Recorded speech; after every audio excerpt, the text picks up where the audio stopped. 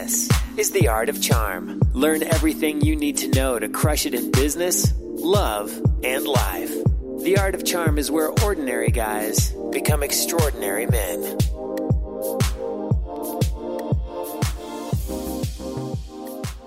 Welcome to The Art of Charm. I'm Jordan Harbinger. The Art of Charm brings together the best minds in the industry to teach you how to crush it in life, love, and at work. Imagine having a mix of experienced mentors teaching you their expertise and packing decades of research, testing, and tough lessons into a concise curriculum. We've created one of the premier lifestyle programs available anywhere, and it's free. This is the show we wish we had a decade ago. The show's about you, and we're here to help you become the best you can be in every area of your life.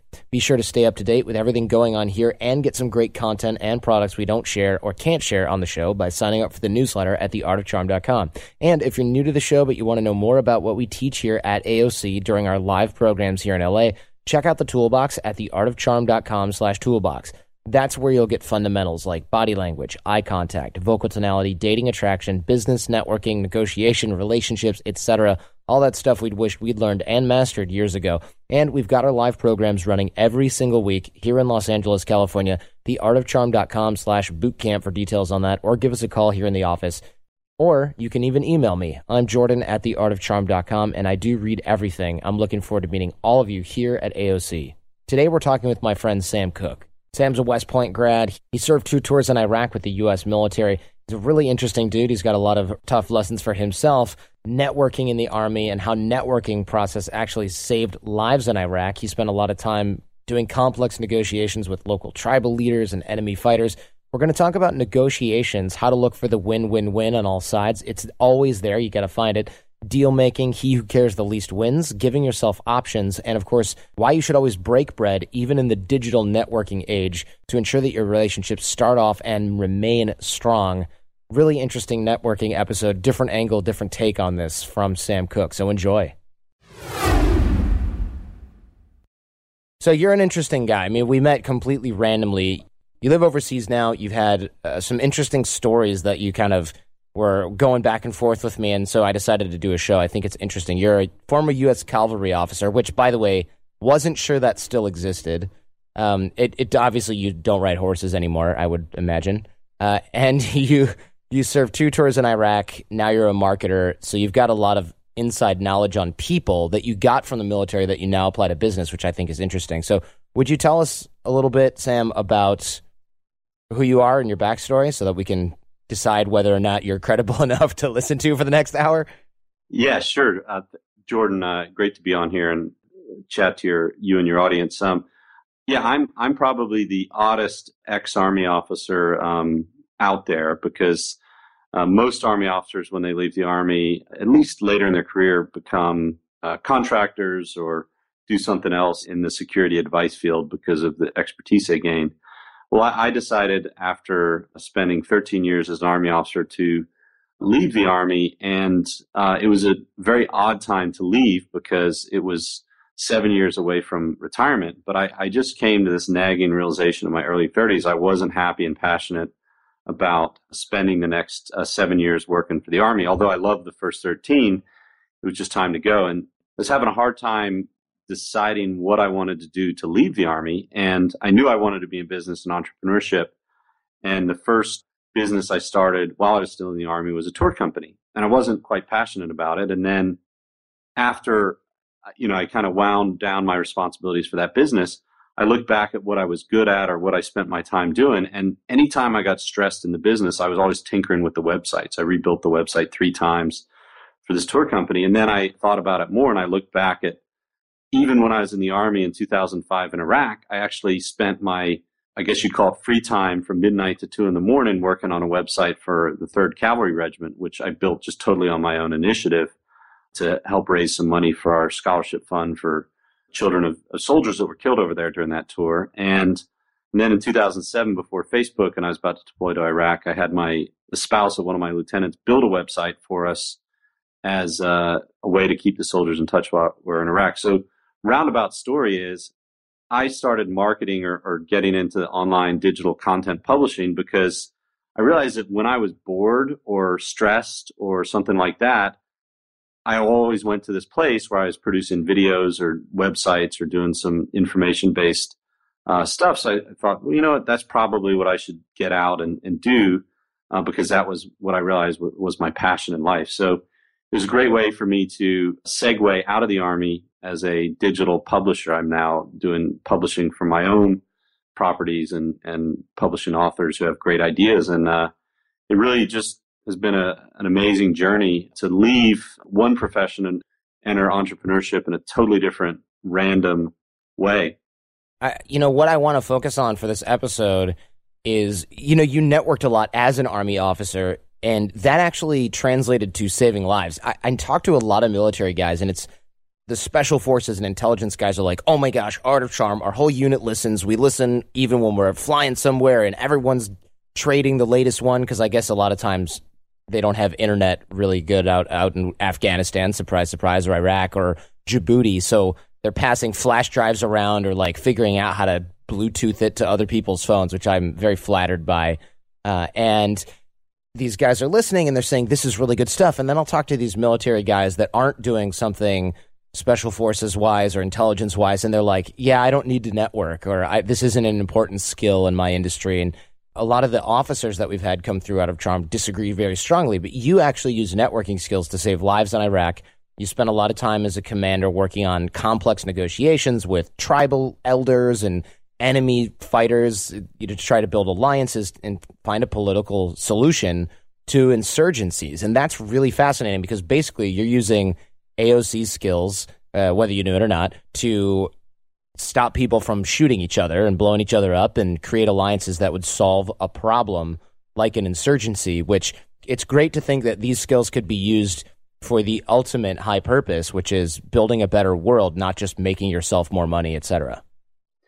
Yeah, Jordan, first of all, I wish I would have had this podcast when I was preparing for my tours in Iraq, because I don't even think podcasting really had taken off back in 2005 and 2007 and 8 when I deployed. No. A lot of the same things that you've studied in developing Art of Charm, I was studying back then. I'd gotten a hold of some books on body language. I'd read some books on influence, the classic works that I'm sure you teach out of, the 6 Principles of Influence. Cialdini. Yeah, Cialdini, yeah. Was a huge one. I even read some of the books on anthropology and just the way we've evolved socially as humans. And I really dove deep into that field because I think I realized when I was going back to Iraq, I had my lieutenants read this material. I was a company commander, which meant I was in charge of 140 guys. And in my first tour in Iraq, I went over there and I was a staff officer, and I was in charge at the beginning of my tour for making plans for our squadron commander. And it was a horrible position for me because I'm not naturally a very organized, methodical person. And a good friend of mine, Douglas Hoyt, who is just one of my heroes in life, just one of the best Army officers I've ever met and worked with. He was over there in Iraq, and he was about to move to another area, and he was doing this job called the Tribal Engagement Officer. And it was this brand new position that we'd made up in Iraq, because it was basically in every battalion we had an area of operations, and I had an area of operations, or my battalion had an area of operations south of Baghdad with all of the former Saddam Hussein loyalists. And basically this job that they wanted me to do was to go out and just network with the tribal leadership and to also hand out contracts, which we would use to curry favor with the local population by putting in a well or fixing their electricity in order to fight the insurgency with soft power. And I remember during that time that it was a really amazing experience to see, while the other commanders were out there were fighting and doing the hard work of the patrols and the raids and things like that, and working against the guys who were planting bombs,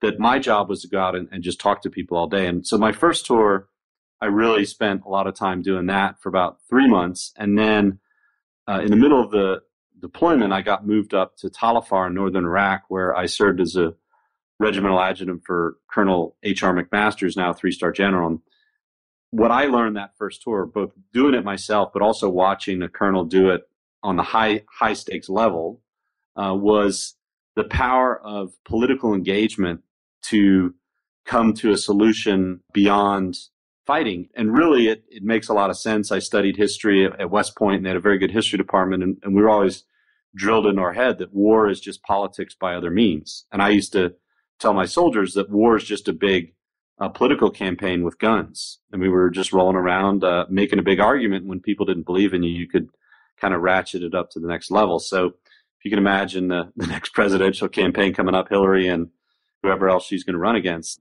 bringing out a small militia when they disagree after a debate. That's kind of how I visualized Iraq. Oh, wow. Yeah. Interesting. So how do you start approaching these situations? Because you're coming to parties that I would imagine have an already inherent distrust, which is unusual, although it does happen in business as well. You get these takeovers or deals where people don't want to be there, or at least one side doesn't want to be there. Is that the case? Is that what you were dealing with? Well, yeah, the thing about the Middle East, and especially Iraq, was the tribal dynamics had been around for 4,000 or 5,000 years, since the beginning biblical times and before that. And that was just the way that things were over there. And you really walked into this Hatfield and McCoy type environment where families had been around forever on the same pieces of land, or, and really had some deep roots. And it was actually pretty interesting because Americans at that point were kind of a neutral third party in some ways, dealing with some of the tribal disputes. But ultimately, and I didn't blame them. I used to tell my soldiers, look, if someone came and invaded the United States, I'd be out there fighting them too. Imagine if, we're all in Texas where we were stationed and the Chinese army came over here. We would all be fighting. And if you didn't, I'd be out there shooting you for not fighting because I'm, former military. So if you put yourself in the shoes of the people that you're working against, it really helps to just have a little bit of empathy for their position and also some respect. Now, of course, they didn't wear a uniform and adhere to traditional rules of land warfare, but you can't really blame them because they tried that when we invaded, and in 3 weeks, their entire army collapsed and was destroyed. So they were just doing what the United States did during the Revolutionary War, which is guerrilla warfare. So it was really interesting to just see when you got into a situation like that, first of all, put yourself in the other person's shoes and try and, walk a few steps in their shoes and understand their perspective. And then at that point, when they see that you're coming from that point, then you have a starting point for developing some kind of rapport and to build relationships. But it was very interesting, and there were some special dynamics to doing it over there because you didn't understand the language. You actually had to become much more aware of body language and the dynamic of the room than when you do understand the language. And the other really cool thing about speaking through an interpreter is you have about 2 to 4 times more time to observe their reaction while your message is being delivered, while they're delivering their message and you don't know a word of what they're saying, but try and read their body language and guess what they just said. So some fascinating insights that you gained from those long meetings that you were in. Excellent. Yeah, of course. So how do you take away the personal feeling that you have where these guys are like, yeah, we're supposed to be blowing up people who are trying to help us because we're angry? How do you separate the emotional side? Because, people that are dying, you know them well, and that's your side. How do you remove your emotions from these negotiations and stuff like that? Because I feel like that's probably part of the problem is people not doing that, of course, and these people are also maybe not totally rational. Yeah, the hardest part about negotiations in combat, and this is true in every area of life, when you in your relationship and in business, we tend to make a lot of decisions that are very emotional rather than based on a rational evaluation of your negotiating position. But in warfare, obviously, it's amped up a bit higher. And I was actually observing Colonel McMaster, who'd lost soldiers. We lost 43 soldiers in that tour in Iraq in our regiment, and watching him deal with some of these sheikhs. And there were times where he did get quite emotional and didn't take emotion out of it. And I was the same way when I was negotiating with people. There's a time for emotion, and there's a time to considerately, purposefully apply emotion. But if you always are emotional about things, then it never has an impact. So one of the things that I tried to do was keep a very even keel in a lot of the negotiations that we had. But when someone really crossed me and I knew that I was able to follow through on the anger that I was displaying if they didn't back down, then that was the time to use it. So I wouldn't say you take emotions out of it. We are human. but you need to understand the implications of emotions before you use them. And I think that's probably the hardest part about relationships and obviously in warfare is being able to understand, okay, I'm having an emotional reaction right now. Absorb that. Don't suppress it, but actually let it go through you and say, okay, well, how can I use this? Do I need to separate myself from this situation for a little while and then go in with a clear head? Or is now the time to deal with this? And that was, I think, one of the biggest lessons I learned from watching Colonel McMaster work and then also doing it myself was just getting more aware of your emotion. Look, war is an emotional thing. And when you lose friends and when you're dealing with fear of losing your soldiers or fear of your own safety, it's pretty hard to not actually deal with those emotions. You have to deal with them. But being self-aware of those emotions and being okay with the fact that you have them, I think is the first step to being able to effectively use them. Perfect.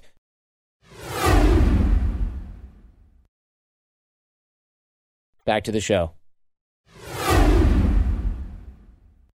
Yeah, I think there's a lot of wise experience in that because, in fact, it leads to another point, which is that in deal making, he who cares the least wins. That's something that you brought up as well during the pre-interview, and I thought that was fascinating. I mean, how do we stop caring so much when we're talking about a life and death situation? Or just, the guys who are thinking, if I don't get this deal, my business is sunk. How do we start to not care? I mean, you have to give yourself options, but that can be really tough when you don't have any, or at least when it seems like you just don't have any. Yeah, well, the first part about, and that saying I said, he who cares the least wins, is knowing that if your side of the negotiation doesn't go through, you have options. So the key part of that is giving yourself options or putting yourself in a situation where you have options. So I'll give a quick example of that. Colonel McMaster, I watched him during the Battle of Tal Afar in Iraq, and the first tour really hammered this part home, and he would bring some of the tribal sheikhs in who were in charge of groups that had many people in their tribe that were fighting us. And he would bring them in. I was in charge of setting up the room, so everything that we did was designed to create an emotional breaking point for the person we were negotiating with. I remember I set up a room and we sat this sheikh down, and I gave him a small chair, and he was sitting at this table. My colonel was towering over him, even though he wasn't that tall. His chair and the way the table was set up, he was towering over him. And then in the background behind him, we put a bunch of combat, like professionally photographed photos of us during the recent fighting where he was seeing heroic shots of Americans. So if he didn't look the colonel in the eye, he was looking behind him and seeing, these heroic images of Americans. And it just had this subtle psychological effect on people. And then we put bodyguards in the room with him too, with guns, just, to make sure he didn't do anything stupid, but also to send this message that if this doesn't go the way we want it to go, and you go back out there and you keep fighting, there's going to be consequences. And when you have 5,000 soldiers, over 100 tanks, helicopters with Hellfire missiles, and Rangers and Delta Force coming in whenever you want them, you have options. So you don't care if he doesn't, accept the offer that you make. And that's kind of what I mean by he who cares the least wins. But same thing in business. You have to be able to go in a negotiation and walk away and be okay. And it's not like you're not afraid, and it's not like there's going to be consequences if someone doesn't accept your deal. But I think what I always say in business, and the perspective I have is, well, no one's going to die over this. I mean, there's no one shooting at you. There's no one dying. So it's just money. And if you kind of have that outlook, life really isn't that bad. You're always going to see someone out there who's got it worse. Even when I was in Iraq, I mean, there were areas that were a lot worse than the areas I was in. I think you just have to put things in perspective. And at the end of the day, it's like when you really want something, you can sabotage yourself. So you just have to learn how to become a little bit detached from the outcome. And usually your negotiations go much better. Perfect. Yeah, I can definitely see how knowing that you have a lot of options and a lot of resources would help in this situation. I think so. The trick would then become for us to then try to figure out, even if we're kind of just rationalizing which resources and which recourses we do have, even if those options aren't that great at first. So thinking, all right, I need to go in and negotiate a raise, right? So a lot of people are afraid to ask for a raise because they're thinking, what if they don't give me the raise? And on top of that, what if I get fired? then I won't be able to feed my family and da-da-da-da. So then they just never go in there. Or if they do go in there to negotiate a raise, they're like, can I have $5 more per hour? And they're like, no. And they're like, okay, bye. Don't fire me. And they just, scurry away. But if you go in there thinking, I really need a raise, I deserve a raise, worst case scenario, they quote unquote fire me for asking for a raise, which I believe is difficult to do anyway. I have options. I've been here for years. I have a lot of experience. This might be the impetus. I need to start my own gig. I've got money saved up, or my wife has income. We can be fine on that for a while until I find another job. You can always find recourse and resource. And then, of course, you go in there to ask for a raise without being afraid that you're going to get canned. And they go, well, we can't give you $10K more a year, but how's 5? And you walk out stoked that you bothered to do it. And I see this happen in business a lot with any little deal, especially deals that AOC does all the time, because we kind of walk in feeling like, all right, we're the hot chick. These guys want to work for us. They want us to be their client. We're going to negotiate the price. And when people go, no, we don't negotiate our prices, we go, all right, cool. Well, we'll come back in a few months if we haven't found anybody else, and maybe we'll hire you then. And you'd be very surprised at how often they come back and go, well, if we do this way and we do this that way, we can meet your price. I mean, it happens almost every single time. And it's not nickel and diming, but it's certainly, when you're looking for the win-win, like you'd mentioned before, and you're coming in with options, it's a really potent combination for really good leverage when you're doing any kind of deal, when you're negotiating, when you're networking, when you're creating relationships with anyone, really. Well, Jordan, that's exactly right. The power of networking is creating options so that you always have something when you go into negotiation that you can fall back on. And, if you have a job, but you have a bunch of friends in a different industry, you almost want to dare them to fire you, because then it's going to just move you to that thing that you need to be doing. And I think that's really the power of a mindset shift in life regarding negotiations is, if you don't ever get outside of your comfort zone and you don't nurture relationships, then you're always going to be losing in negotiations because you have no other options. And you don't want to go home to your wife and tell her that you got fired for, going into your boss on the wrong foot. But if, when I was trying to get out of the Army and knew that I wanted to get out, everyone thought I was crazy because I was giving up a mid 6-figure year salary and a retirement in 7 years where I could have had, $50,000, $60,000 inflation adjusted for the rest of my life with free healthcare. That was crazy to do, but I knew that money isn't everything. I'm not happy unless I'm out running my own thing and pursuing something I'm passionate about and that I would pay to do. I think that's the secret to life, is do something you would pay to do. And then I just started working like crazy to develop options for myself. And I didn't go approach my bosses about leaving the Army until I knew that when I left, I would have something to go do. And yeah, it wasn't a hugely profitable business at that point, or actually it wasn't profitable, but I knew that it was now or never. I had a little bit of reserves and I needed to make the jump. So it's really just a mindset of, how do I make this happen? There's never going to be enough time. There's never going to be enough resources to do what you think you need to do in life, but you just become resourceful. Perfect. I think the military might be one of those organizations that is less likely to fire you for exploring your options. Although I don't know. I mean, how do they typically react when someone says, I'm thinking about leaving? I mean, oh, you're leaving the cult. You're leaving the cult at that point. Oh, it is really? Absolutely a death knell to your career to let people know before you have all your ducks in a row that you're leaving. And I was actually really lucky. My boss, Colonel Ryan, was really supportive of me leaving. She recognized that my talents lay outside the Army. And while I was a really good commander and junior grade officer, I wasn't quite into the whole rigor of staff work and other things that they needed me to do at that point in the Army. And I'm still, learning, ironically, outside of the Army, how to become a much better organized person and staff officer with our friend Ari Meisel. But, she was very supportive. But then I had a boss who was not at all supportive and really actually ran into some rough moments with him on my way out of the Army. So it was a high stakes game getting out of the Army, just telling someone that you want to leave. Some people are supportive, but many people are not, because you're leaving the brotherhood or the greatest profession on earth. And how could you do that? And that was a very careful decision I had to make and prepare for. I never really thought about that, but it totally makes sense when you explain it that way. I mean, you brought up as well that you always need to be networking in all areas of your life, because you never know when you'll have that crossover moment.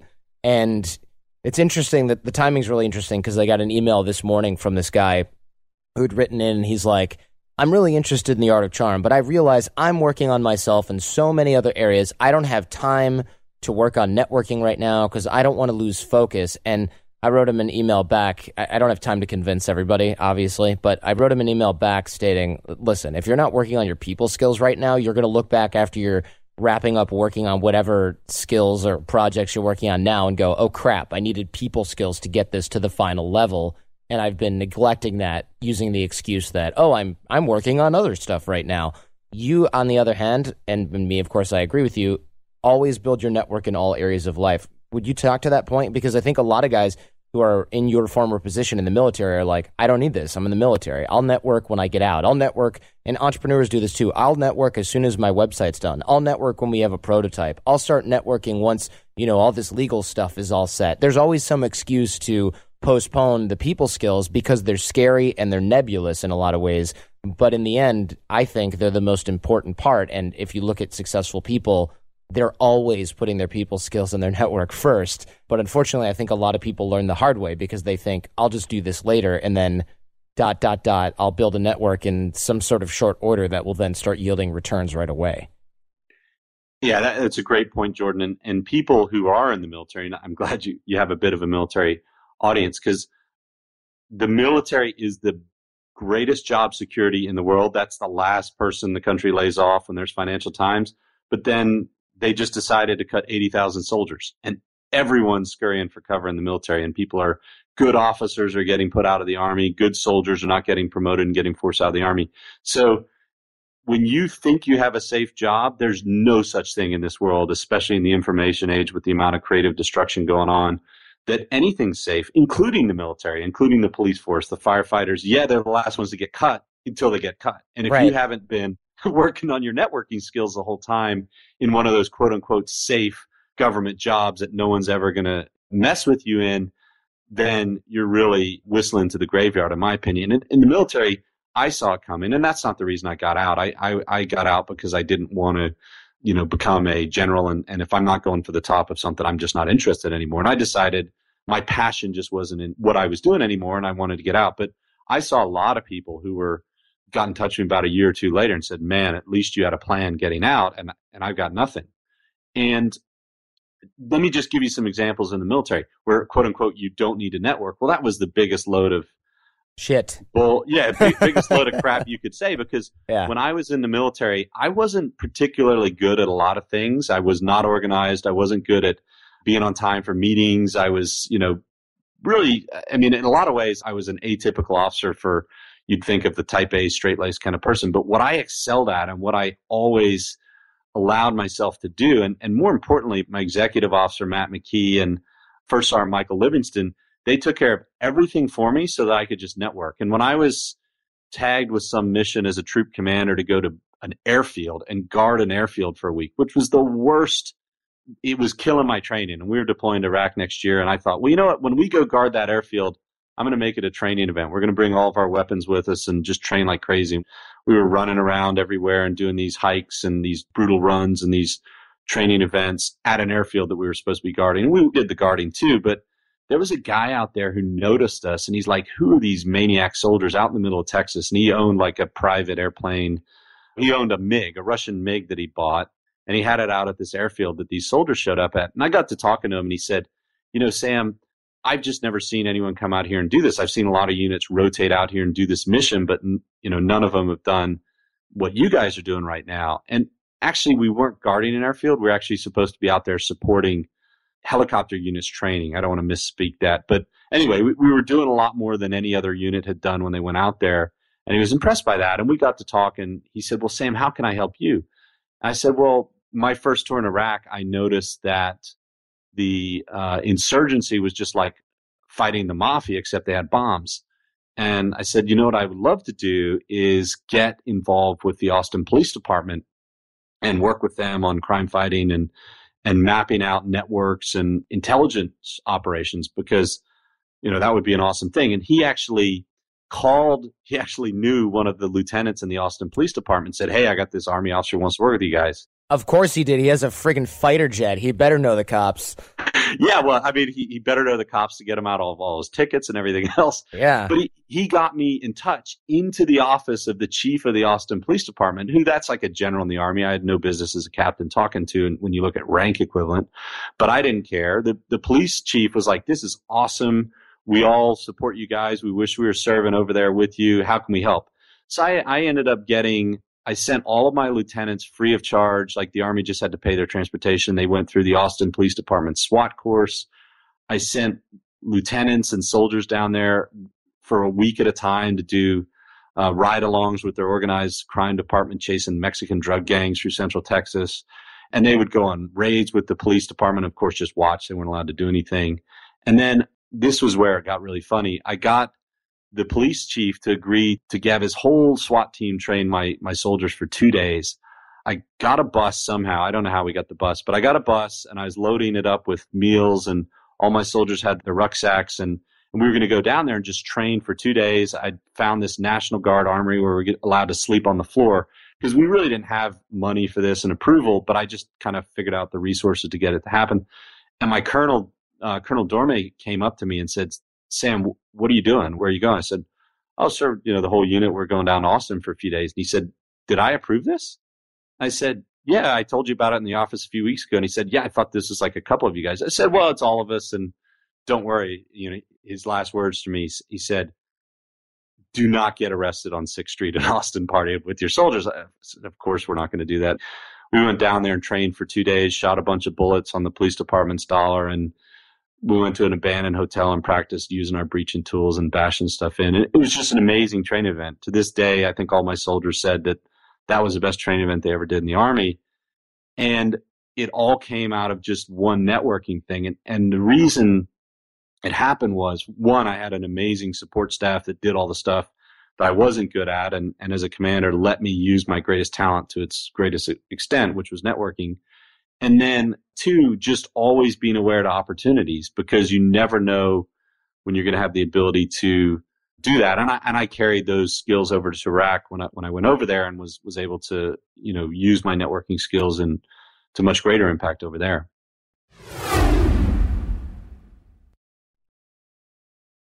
All right, back to the show. Yeah, that's excellent. And I love the mapping of networks.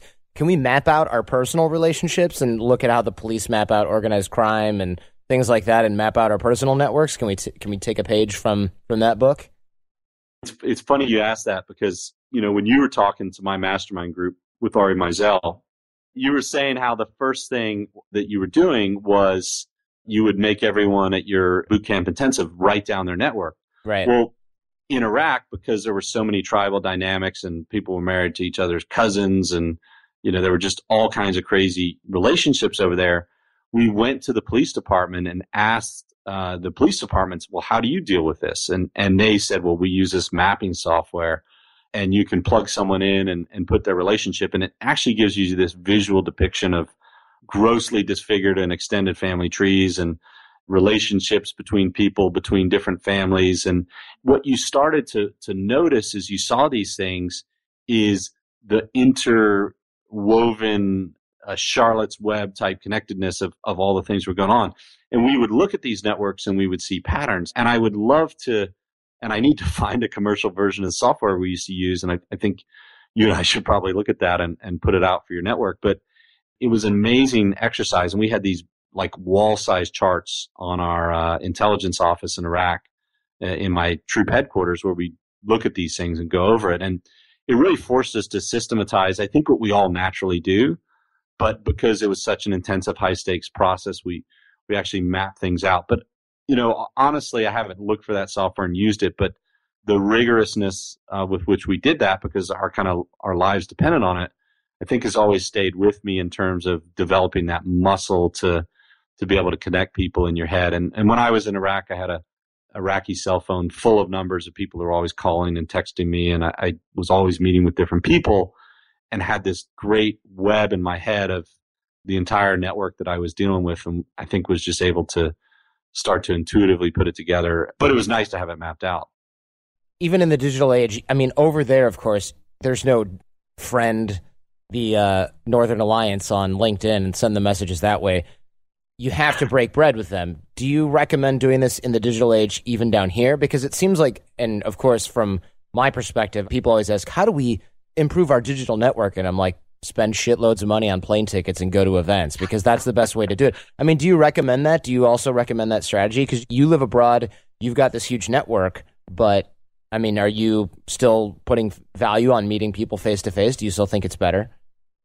Well, that's the funny thing, Jordan, is and call it a survival tactic in Iraq. When I sat down with someone and you'd have chai, they'd bring in the tea, and then you'd sit there and you wouldn't talk business for about 5 or 10 minutes. You'd talk about your family, where you're from, and then finally we get down to business. And it was a cultural thing, but it really taught me that when you sit down, and I call it the break bread rule with someone, you really get a sense of who they are. And again, when your life is on the line and you have to trust some of these people that you may or may not get a double cross by, you start to develop that sense. And I think the reason why women are so intuitive and so much better than this than men is because if you think about a woman throughout history, they've always been in a much more vulnerable situation where if they get this wrong, they might be raped or attacked or something like that, which men don't usually have to worry about as much as women. Yeah, the safety concern is done a lot with evolutionary psychology, because guys will walk into a situation and go, that guy looks kind of tough, whatever. But women are like, I feel unsafe right now. And us guys were like, oh, that's ridiculous. But if she weren't with us. Or he's creepy. Yeah, he's creepy. And we're like, whatever. Yeah, what that means is there's something about that guy that's making me feel nervous. And we talk about this on the show a lot. It has to do with either an incongruency in what the guy's doing or saying versus the nonverbal communication, or it could easily be the idea that he's nervous and she's mirroring him unconsciously and therefore feeling nervous and not knowing why, but knowing that he's the source. There's all kinds of reasons for that. But women do pick up on that because, yes, they're likely much more evolved to do so. Well, that's what I learned in Iraq, is talking to so many people. When I was in Iraq, I actually developed a tribal engagement strategy because I'd done it the first tour. I'd seen my colonel, really negotiate entire tribes into kind of accommodation with us. And when I went there the second tour, I trained them on shooting and all the things that I knew they needed to do. And then I just gave that to my lieutenants. I said, you guys go out and do the raids and secure the area. I'm going to take my little personal security detachment and I'm going to go do politics all day. And what I went and did was I'd met with people, and I actually very early in my tour, I got a letter from a guy who wanted to talk to me, and he was part of Al-Qaeda in Iraq, which was the forerunner of ISIL or Daesh. I'll call him Daesh because I hate that name. Is it? What does that mean? I know like French people use it, and that's all I know. Yeah, Daesh is just, I think it just means something like filth or something in Arabic. It's just basically the discriminatory or slang curse word that they use to refer to him, and Daesh hates it. So that's what I call him. I don't call him ISIS, whatever the hell they want to be called. But this guy had been involved in the network that was the most dangerous one in Iraq, and he wrote me a letter through an intermediary and said, I'd like to sit down and talk to you. And I had to go through my boss and tell him that I had this opportunity. We just chased him down and very nearly caught him. We actually came really close. He was hiding in a hole under a cow in his hometown when we were looking for him, couldn't find him. And I had this opportunity to sit down and talk to him. And I actually had the opportunity to talk to a number of the leaders in the insurgency because they had a lot of pressure that we were putting on them. We'd moved into their area and we were going out on raids every night. So we had this kind of, leverage. And so I thought, you know what? I have leverage and I'm going to bring my snipers into the meeting so they get a good look at these guys. And I'll remind them at the end of the meeting, I can kill them from a mile away if we ever see them. Talk about having options, right? Exactly. And I've got some really funny stories about some of the meetings I had. And we actually ended up sitting down with people and did a number of discussions. And some of the discussions weren't very good, but some of them produced just groundbreaking intelligence for us to the point where we ended up killing in a raid one of the top guys that we were fighting against in northern Iraq. In fact, when he was killed, the Iraqi TV was streaming it across national TV. This guy had been killed in a fight. And it was just because I decided to trust my gut and go into some of these meetings with these guys in a pretty high risk situation. But I realized that I had more options than they did and that I needed to build my network with some of these people and, split the coalition that they had going, which was very weak at that point because of the pressure we were applying. So I just developed through a lot of this time a sense of people. And luckily, because I'm still sitting here today, it worked out for me. But, there were times I remember I got a cable from the CIA in Washington, D.C. saying, hey, this guy's going to wear a suicide vest in the meeting, so don't go. Well, it was late. It was 2 days after the meeting I got that cable. So it obviously didn't happen. But it was a pretty interesting time. And, long story short, I ended up through all these negotiations creating a situation greatly aided by how awesome my soldiers were at chasing these guys down at night when I wasn't talking to them, where 178 of these guys came in and did a formal kind of surrender, where they came in and basically said, look, we're going to lay down arms. We're going to fingerprint, get our eye prints done, and basically have a guarantor would come in and say, look, if this guy does anything, or the rule was you had to come see us within 24 hours if we asked for you, or we're going to go arrest the person who basically put up bail with their own freedom or life. So what I realized when I did this was there's nothing like sitting down with someone and getting a sense of them. And when you do that in the digital world, I'm in the digital marketing industry, and I love to just look at how long we spend behind our computers, and people are Facebook friends and they talk all day in these different forums. And what struck me about the industry is how absolutely antisocial Facebook has made everyone, because you don't actually have to do anything but watch people's news feeds, and we substitute that for being social. And, the funniest thing is Facebook is the greatest barrier to social behavior and networking in the world, in my opinion. But it's a great efficient tool for keeping up with people to avoid having to call them and reach out to them. So one of the rules I made with contractors all over the world, in Australia and the Philippines and Europe and these things when I left the Army, was, you know what, I don't really have anywhere I need to be right now. I don't have rent. I don't have a house that I own. So I'm just going to travel and work and meet all these people that I am working with or considering working with. And the funny thing that happened was, first of all, my employees in the Philippines had all kinds of friends who work in the digital outsourcing industry, and none of them had ever had a boss come visit them. So that right there was just crazy to them, and mad loyalty that I gained with my team there. And every time I went there, their productivity would double because they knew that I cared, and I went and visited them, and I was vested in them. I know their kids. We've, hung out together, done some team building trips together. But the other thing I noticed, even just with contractors, copywriters, designers, when I would go sit down and meet with some of these people, I would decide very quickly what I really thought of them. And some of them, the relationship ended pretty quickly after we met. And other people that I never would have considered working with or was skeptical, once I met them, I just had this sense that, hey, this is someone I like, I want to do business with, I want to give them my money because I have choices on who I can spend my money with because I travel all over the world and know a lot of people. But this person deserves this opportunity, and I trust them to do it right. So I like to say in the land of the blind, the one-eyed man is king. In the land of the virtual world, if you employ the break bread rule with anyone that you do business with, and you actually use that, you're going to stand out from all your competition of people who are competing for these scarce, talented resources. But also, you're just going to explode your productivity and your relationships in a time when everyone's kind of getting away from networking, unless they're listening to your podcast. Of course. It's super interesting, the comparison, because one thing, people are like, oh, it's so far away. And I'm thinking, Sam's over here worried that the guy might wear a suicide vest to the meeting. And you're going, it's a $300 flight. That's a lot of money, And it seems like such a petty concern, especially when you're going to spend tons of time, money, effort, possibly going into business with this person, hiring this person, and you can't go to an event or meet people face to face. And a lot of times people don't think about, they think it's the cost, or they rationalize that it's a cost. But at the end of the day, I think a lot of people are worried about the social contact. They're nervous about meeting new people. They don't want to have to put the practice in place, and they just rationalize, we talk all the time on the internet. I've got pictures of him. I talk to this person online. We do everything we need to online. Well, yeah, and Jordan, that's a great point. I live in Poland now, which is a really small, manageable country from a networking perspective. And I just went to Warsaw to meet with my Facebook ad managers, and we spent an entire day together going over things. And they said, they were frustrated because they wanted me to explain everything that I wanted for this new launch campaign that we're doing. I said, look, let's meet in person and get it straight, because we had to go over the big vision part of it. And they said, there's no way we could have done this over Skype. As long as we could have spent every night on Skype doing this, it just wasn't nearly as productive because of the intangibles of body language and emphasis and interpersonal communication and the connection you make in person. It's irreplaceable. Absolutely. You know those weekends where you like go away on a corporate retreat or something and you're like, man, I feel like I've known these people for years, even if they're new people. That's the whole point of that retreat in the first place.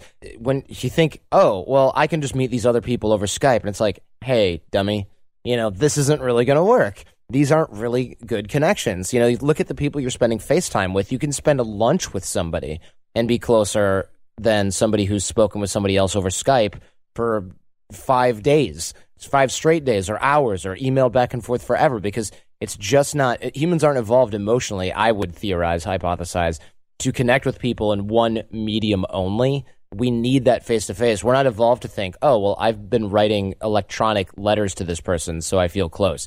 You can rationalize those connections, but it's going to be imbalanced on both sides, and it's not going to be necessarily very lasting. Well, in Jordan, this is the classic principle of, words are a very small percentage, maybe 7 to 10% of it is the actual content. And then. Right. There's that Morabian study that's always misquoted where it's like 93.7% of communication is nonverbal. And it's like, okay. But yeah, either way, more than half of communication, at least when we're talking about this type of communication, is nonverbal and has to be done face to face. That's basically what the study says. Yeah, and whatever the percentages are, think about how many emails or texts have you ever sent that got taken out of context. And then you had to pick up the phone to say, look, listen to me, listen to the tone of my voice. That's what you're saying. This is what I really meant. Oh, okay.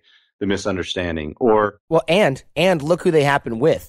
Somebody that you live with, your wife. You can send them a text and they're like, what's your problem today? And you're like, what? This is the person that knows you best out of everyone in the world. So imagine that same communication being filtered by somebody who you've never spoken with other than email in your whole life and has never seen you. And I know sometimes when I write emails, people perceive me differently than how I actually am. Yeah, you're a real jerk on email, dude. I know. I'm pretty blunt and straight to the point. And when you talk to me, it's a little bit different, especially when you meet me in person. But yeah, my email communication is completely different than how I get along with people interpersonally. And I think it's something that, we could all work on to make our email communication more congruent with who we are in person. But ultimately, you just don't want to rely on that to cement a relationship. You want to augment relationships with it and speed communications, but the core has to be that interpersonal meeting and connection. Great. Is there anything you want to leave us with? Thanks so much for your time. Yeah, Jordan, first of all, thank you for what you're doing in terms of making this a movement, in terms of teaching people systematically that you can improve your networking skills and your interpersonal skills. And I think I would just tell everyone, I was not a born charmer, as you've told your story too. This is something that I consciously started studying and working on. And yeah, I could look back and say there were a lot of things I did well in networking from as a small age, but I definitely gotten better at it when I consciously started studying it and applying it and understanding the psychology and studying body language. And learning really is a process of practical application augmented by knowledge, and then go ahead and revisit that application and then go back and iterate. If you're not always practicing and then studying the theory and then going back and practicing it, you're not advancing at the rate you could. And I think that's what you offer in the Art of Charm, and it is so powerful in terms of interpersonal. And for me, there's no way I'd be where I am right now in the business world, and especially the digital community. My old first mentor in the community, James Schramko, told me, he said, your greatest skill is networking, and you need to leverage that as much as you can, because that's what you do well, and you need to continue to develop that. And I think we can all do that and make that a strength. Anyone who says I'm not a people person, you're just telling yourself a story because you're afraid to roll your sleeves up and get dirty. Exactly. Thank you. Good. Sounds just as good coming from you. I appreciate it. It's refreshing. Sounds better coming from you. Thanks so much, man. This has been really solid, and I'm excited to see what the audience thinks about it. Hey, thanks for having me on, Jordan, and thanks for your community giving you this platform to, I think, make your part of the world better by spreading your message. Thank you. All right, man. Always interesting to hear from folks who have created massive networks with hostile people, negotiated with hostile people, created these amazing relationships that have these great consequences or positive benefits. And then here we are going, oh, I don't know, that event's really far away, or I can't get to Art of Charm. I live 2 states away. And we've got guys who come in from China and Asia and Europe to do it. It's all a matter of how much you put into it, guys. It goes to show. And the tactics that Sam has brought about here should hopefully help us and you achieve some greater success in your networking and relationship development. I hope you guys enjoyed it. Show feedback and guest suggestions. The show is a Fanarchy. It's run by you. I need guest suggestions. You want to hear from guests. So email me if you know someone who's a good fit for the show and introduce me to the guest. I'm Jordan at theartofcharm.com. And if you enjoyed this, don't forget to thank Sam on Twitter. We'll have that linked up in the show notes as well. Our live program details, of course, at theartofcharm.com/bootcamp. And if you're not subscribed to this show, then that needs to change. Go ahead and subscribe in iTunes or Stitcher. That's the best way to get stuff delivered while you sleep. And, of course, we have our iPhone and Android apps available for free as well. Special thanks to the Jasons for their help in production of the AOC podcast. Tell your friends, because the greatest compliment you can give us is a referral to someone else, either in person or shared on the web. So have a great week. Go out there and get social and leave everything and everyone better than you found them. Thanks for listening to The Art of Charm. Get more confidence, relationship skills, life hacks, and everything for the extraordinary man at theartofcharmpodcast.com.